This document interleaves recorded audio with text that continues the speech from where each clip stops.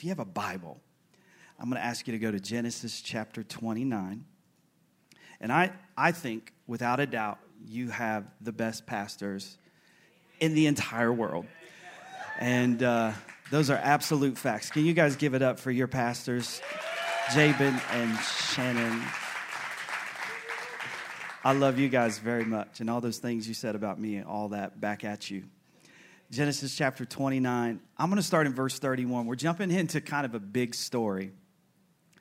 This is right after Jacob has been married to Leah and Rachel. It's the Old Testament. It's a little strange. But this story is a massive story in Scripture. And Jacob is married to these two different women because his father-in-law tricked him into marrying one of them.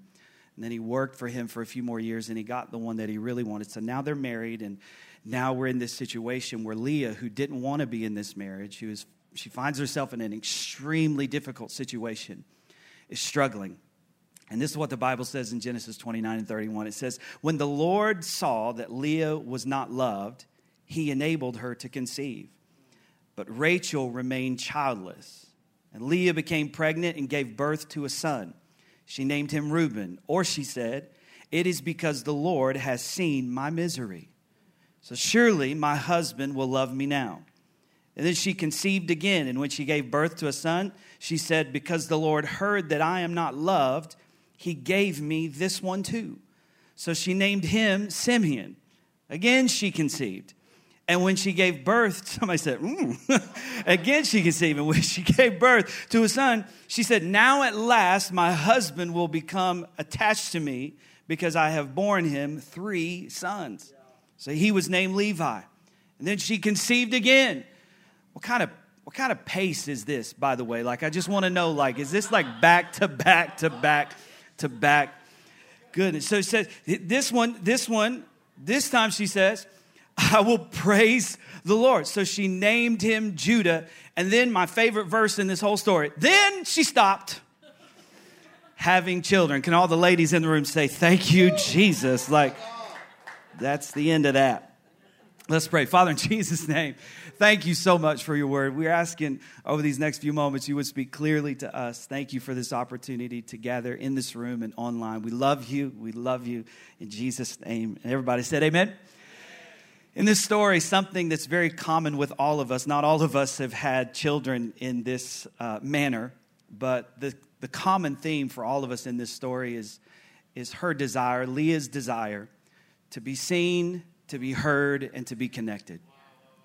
Everybody in this room has that same desire, whether you're an extrovert and you're a party animal and you just like to be the center of attention, or you're an introvert like me and you don't go to parties. Not because you don't really want to go to parties. You kind of want to go to parties, but you don't go because you want people to notice you're not there. Like, you still want to be seen, heard, and connected. Please love me. Somebody text me and ask me where I am. I don't really like crowds, but if I did, I wish people would notice that. You know what I'm saying? So, like, everybody has this same desire to be seen, to be heard, and to be connected. And one of the things that it does is it will drive insecure people to do very dangerous things. It will drive insecure people to overcommit, to overstate, to overperform, to get out of the pace that God has for their life. It'll cause us to do stuff that looks like a virtue, but it's actually dysfunctional. Does anybody know what I'm talking about? It's like in Exodus 18 when the Bible says Moses, he was literally overseeing all of the issues of God's people. His father-in-law comes to him one day and he says, hey man, how's it going? He says, it's going pretty good. And you know, every day people are bringing me their issues and I'm working through all of their issues. And he looks at him and he says, this is not a healthy thing for you. This is going to wear you out, and this is going to wear everybody else around you out. So he says you need to start to delegate, because Moses was doing something that seemed like a virtue, but it was dysfunctional. He was overcommitted. Why? Because brokenness doesn't always show up in immoral behavior. And I think very often we come to church and we focus so much on immorality. But I think some of our biggest problems are not immoral issues. They're actually things that look like virtues that are actually dysfunctional behavior. Can somebody say amen? Because having a bunch of kids, man, that seems moral, but it's actually dysfunctional because of why she's doing it. Man, I love this. I love this story because it helps me understand that I don't have to produce to be loved. I don't have to produce to have value. As a matter of fact, my value isn't connected to the things I produce. My value is connected to the God who said he loved me forever before I ever did anything for him. As a matter of fact, even for Jesus, God said while he was being baptized, he said, "This is my son in whom I am well pleased." That was before Jesus ever performed a miracle. That was before he died on the cross. He said, "I love you and I'm pleased with you." Is there anybody in the room thankful today that God is crazy in love with you before you ever produce anything for him? I love this. And so I love the shift of her focus, because for so many of us over this past year, we've had to shift our focus, whether it was in your business or now you're a homeschool parent. Praise the Lord. I didn't realize, I went through all that school and I said, I don't need this math. I don't need science. I don't need any of this stuff. I'm just going to be a preacher. And then all of a sudden I had children and I sent them to school, but now they send them back to me. And I need science and I need math and I need all that stuff. And I forgot all of it. Is anybody struggling? Help me, Jesus. I've prayed, Lord, just let them not be too stupid. It's not too bad. Help me, Jesus. And so she shifts her focus. And so for so many of us, we've had to shift our focus. I love it. She's gone through so much until she gets to this point where she's like, you know what? I'm just going to praise God. Wow. I don't know about you, but if I've decided anything over this past year, I'm just going to praise God. Like when it's good, when it's bad, when I'm high, when I'm low, when money's good, when money's bad, when the job's good, when the marriage is good, when the marriage is bad, when the kids are good, when the kids are bad, when the church is good, when the church is bad. I'm just going to praise God. As a matter of fact, maybe for just a couple seconds, we can put our hands together and just bless the Lord right now. Maybe online you can stand up in your kitchen or your living room or just give God some praise. I have decided I'm going to praise the Lord. A lot has happened, but I made a decision. I'm going to praise God. I love her decision because she takes her focus off of Jacob's irresponsibility and puts it on God's responsibility. And I love, Henry Cloud said this. I love this statement. He said, the people in your life, they can be irresponsible and happy, and you can be responsible and miserable because you are taking responsibility for their irresponsibility.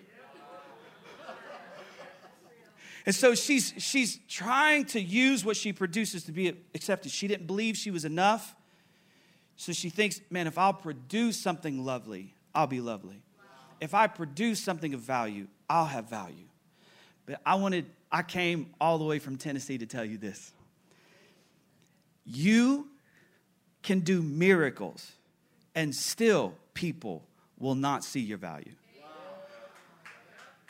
They did it to Jesus. And it wasn't just the outsiders, it was his own brothers. In John chapter 7, verses 1-9, the Bible says this. After this, Jesus traveled around Galilee, and he wanted to stay out of Judea where the Jewish leaders were plotting his death. That seems like a good idea, right? Trying to kill me there? Probably shouldn't go there. Verse 2, but soon as it was time for the Jewish festival of shelters, and Jesus' brothers said to him, hey, let's leave here and go to Judea, where your followers can see your miracles. Why? Because you can't become famous if you hide like this. If you can do such wonderful things, show yourself to the world. For not even his own brothers believed in him.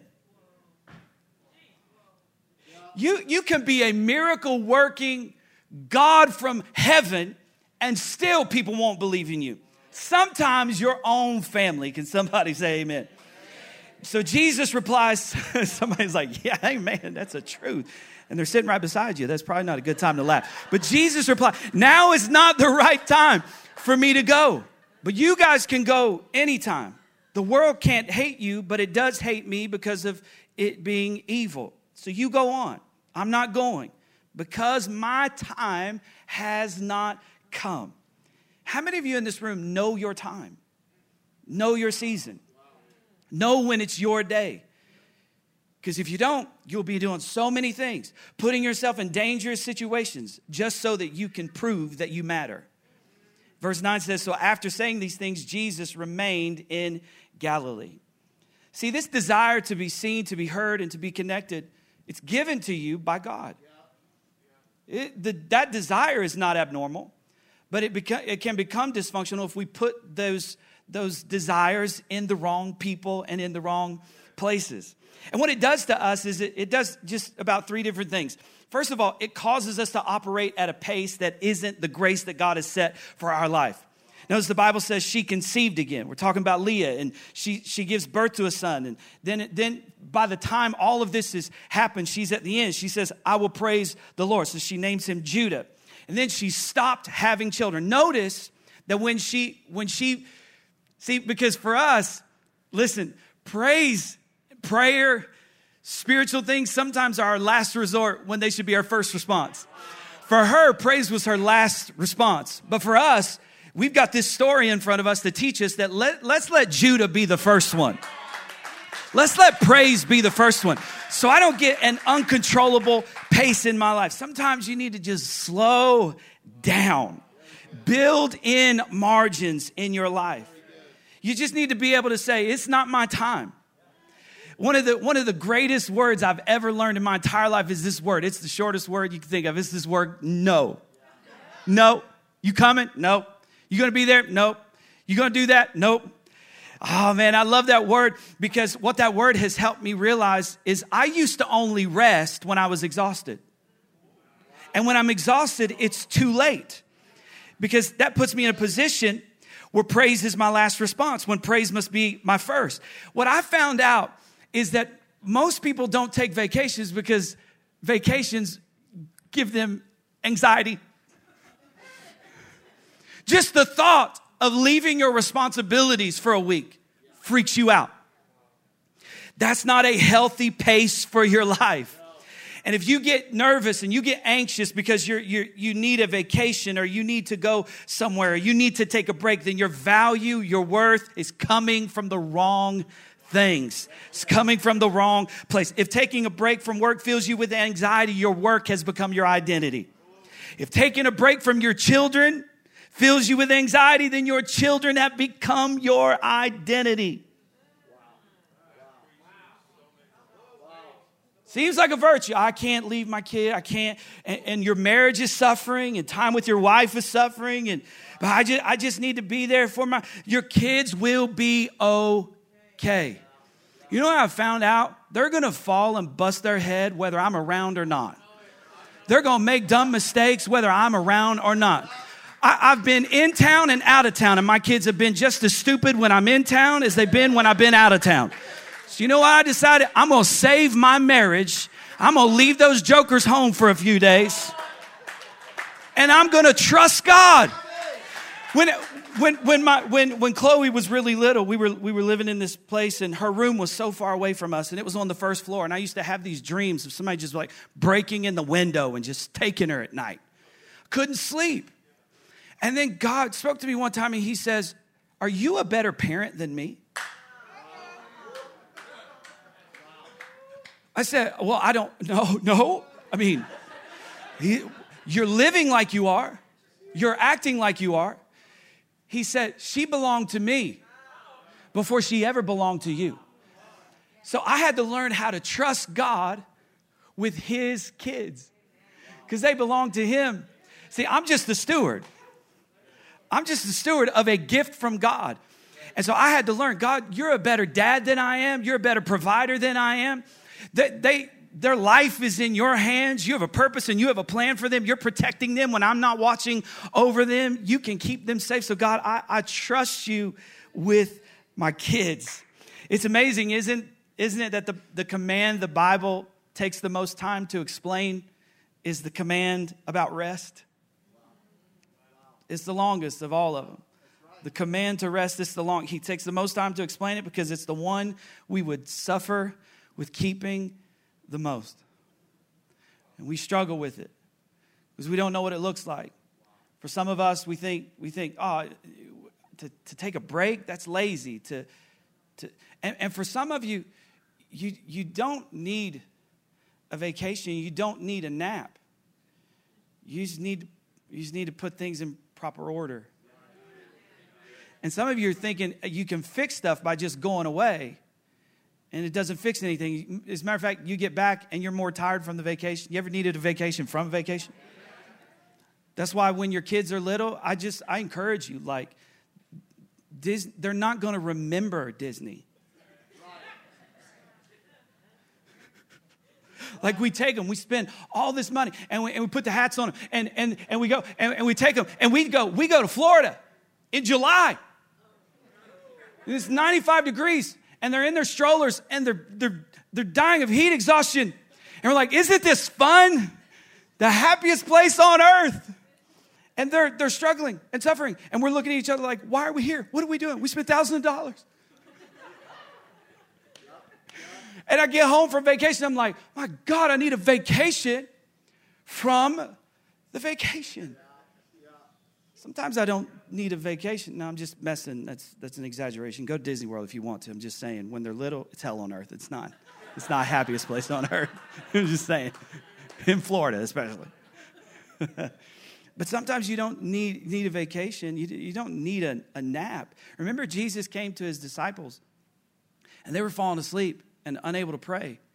They didn't need a nap. They needed to pray. Jesus was trying to remind them of the thing that was most important, most valuable. And you're tired. Maybe you're tired not because you need to get away. Maybe you need to get away, but you need to get away with God.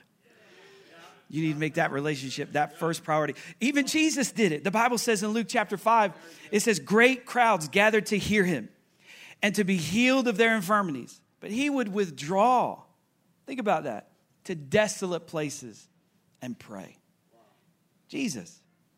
Mark 1:35 says, and rising very early in the morning, while it was still dark, he departed and went out to a desolate place, and there he prayed. Mark 6:46 says, after he had taken leave of them, he went up onto the mountain to pray. I think it's an interesting thing that the story of the disciples, when they're in the middle of the storm and they're rowing the boat and they're pushing against the wind and the waves, and then all of a sudden Jesus comes walking on the water. I think it's an interesting thing that they're struggling in a boat to get through this wind and these waves, and Jesus just comes strolling on the water. Well, the interesting thing about that story is that Jesus had just come from the mountain praying. Now here they are, they're struggling, rowing, pushing against the wind. Maybe they're struggling because they're trying to do what Jesus does without doing what Jesus did. Maybe the struggle in the middle of what you're going through is that you didn't pray first. Maybe the struggle in the middle of what you're going through is that you didn't praise God first. Maybe you jumped into it and you thought, man, I got this. I'll push again. I'll just use my strength. You know, I've been working out. I've got this. I've got my endurance. And you realize I'm not strong enough to do this. And then Peter, Jesus invites him to get out of the boat, and he's walking on water and he stinks. Why?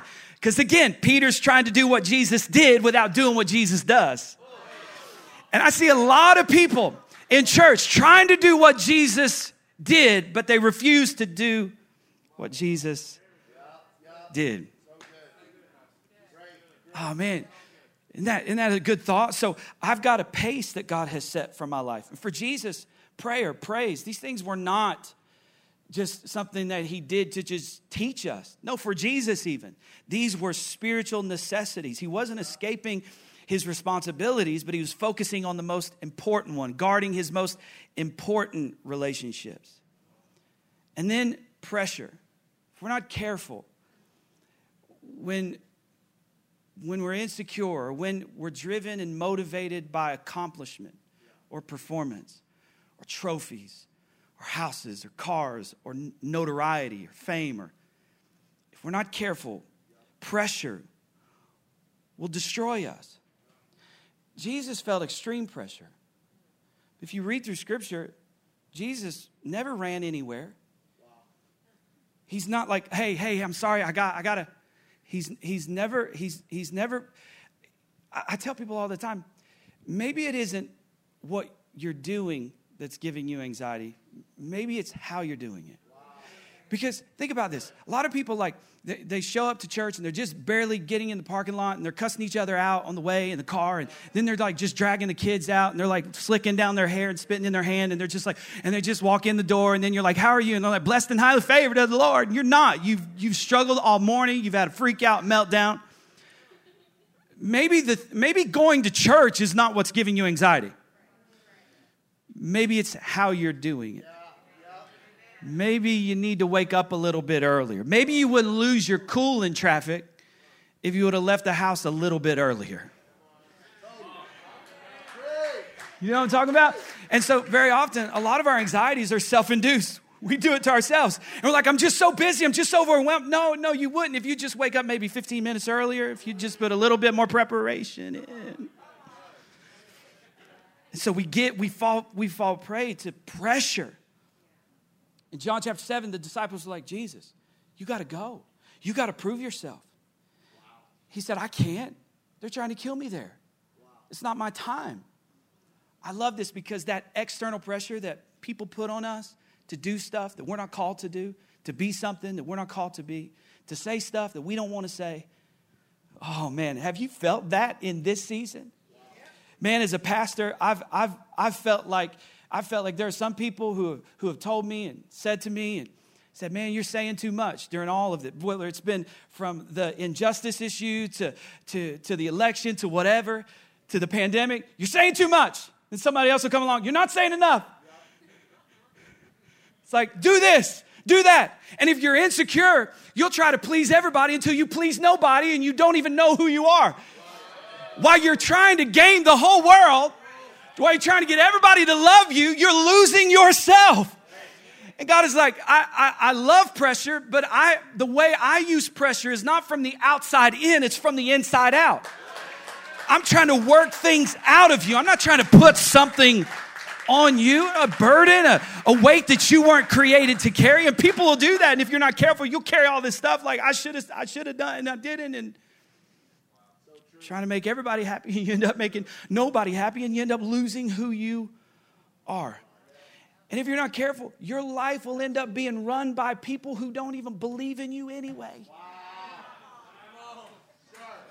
Jesus, go. And his own brothers didn't even believe in him. Prove yourself. Show them. And his own brothers didn't believe in him. Man, I don't want to live like that. I want to respond correctly to pressure. They said, I love this because especially in our society where everybody wants to be famous, we were just talking about TikTok in the back and it's incredible, isn't it? They said, Jesus, if you want to be known, you can't hide like this. This is, if you want to be known, you got to grind harder than this. You got to go at it harder than this. You got to kill it harder than this. You got to stay up till 3 a.m. You got to go get it. Team no sleep. Do you know? You got to show them. And Jesus is like, I'm good. Matthew 11:29, there's a word that described Jesus. He said, he used it to describe himself. He said, I'm lowly. I love that word because it means not rising far from the ground. That doesn't mean that God doesn't want you to be known or want you to have influence or want you to have success. He just wants you to have the right type of influence and the right type of success. Success that doesn't cost you your soul. Success that doesn't cost you your sleep. Success that doesn't make you dysfunctional. That's the kind he wants. So a person that is lowly isn't bothered by being incognito, isn't bothered by being anonymous, underestimated, unappreciated. Jesus was never concerned with impressing people or building a name for himself. As a matter of fact, Jesus tried to keep a low profile. Like he would heal people and be like, don't tell anybody. Today, if we did that, we'd be like, go let everybody know. Oh, by the way, here's my business card. Prophet to the nations. Just wanted you. Healer of the body. Just let them know. We'd get a website. But Jesus is like, I'm not concerned with that. I love this other thing that Jesus never did. Jesus was never really concerned about fixing the way people thought about him. When he was falsely accused, he wasn't out there trying to fix his reputation.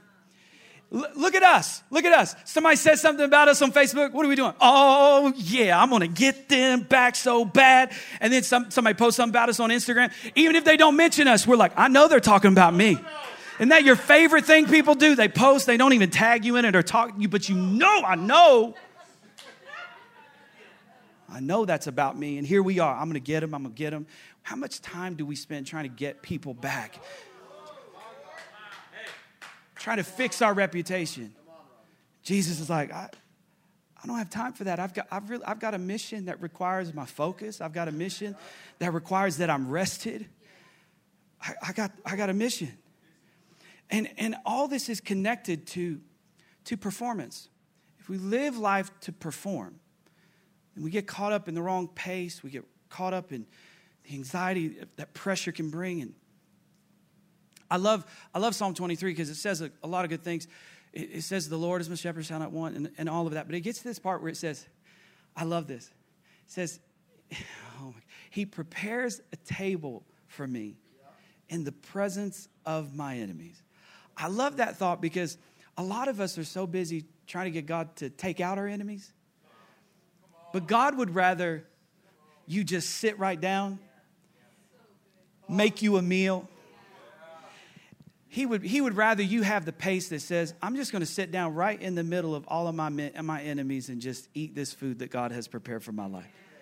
I love this because God said, I don't have to take your enemies out. Watch what I'll do. I'll make them watch me bless you.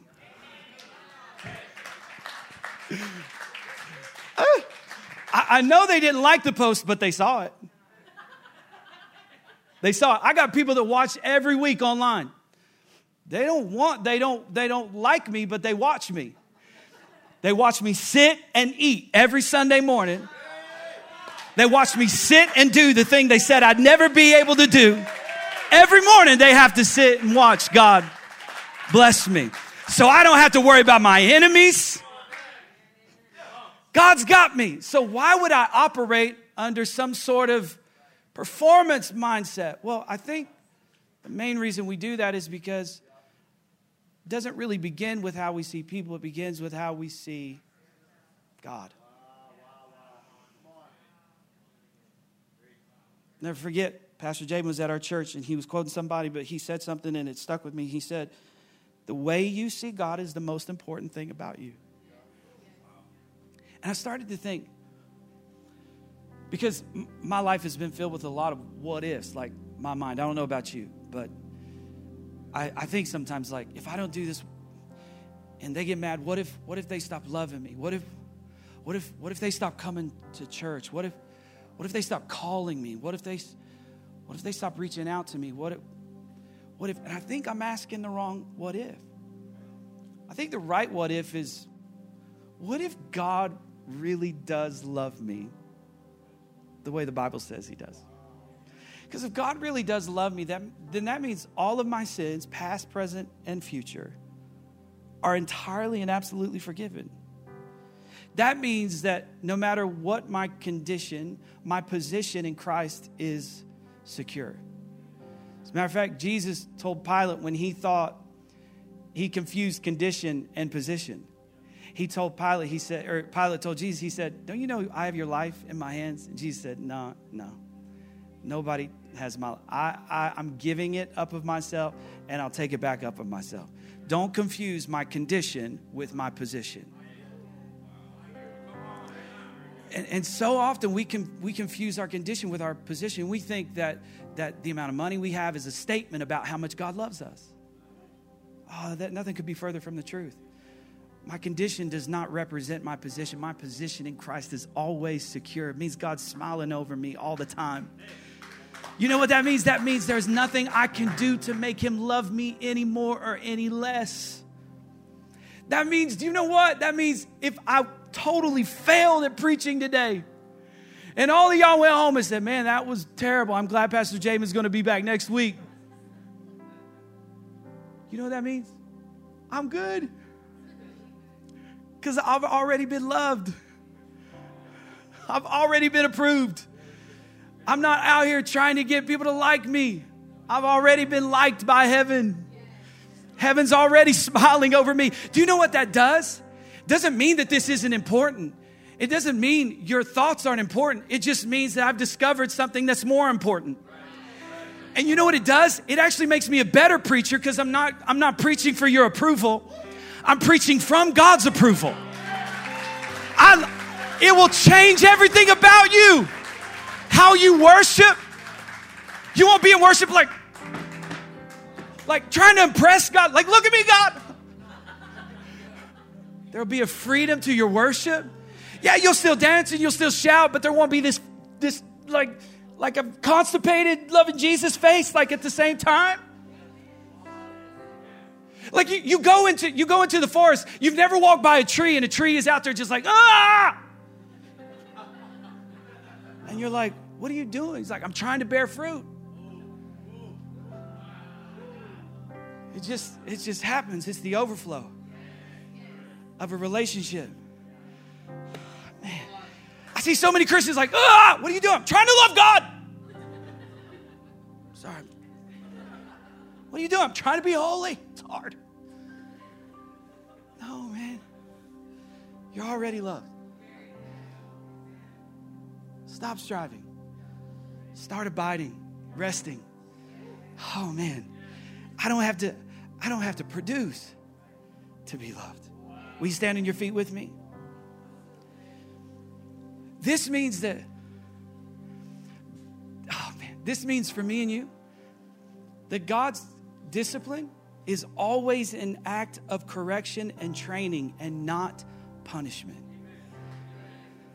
Listen to me. I know some of you are going through some very difficult things right now, but I want you to know this. It is not punishment from heaven. Jesus took that.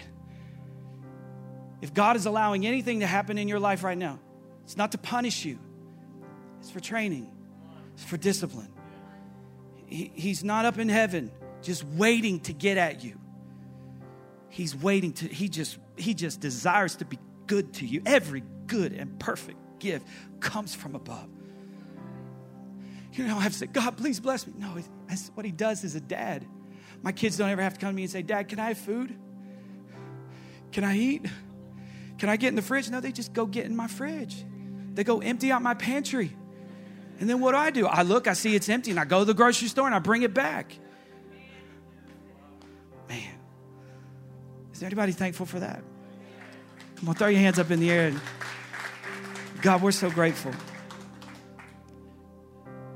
We're grateful that our position is secure. Thank you. Thank you that you have a pace for my life. You have a grace for my life. I give you glory and honor for that in Jesus' name. Thank you for true rest. In Jesus' name we pray. Amen. Amen. Love y'all. Thank you so much.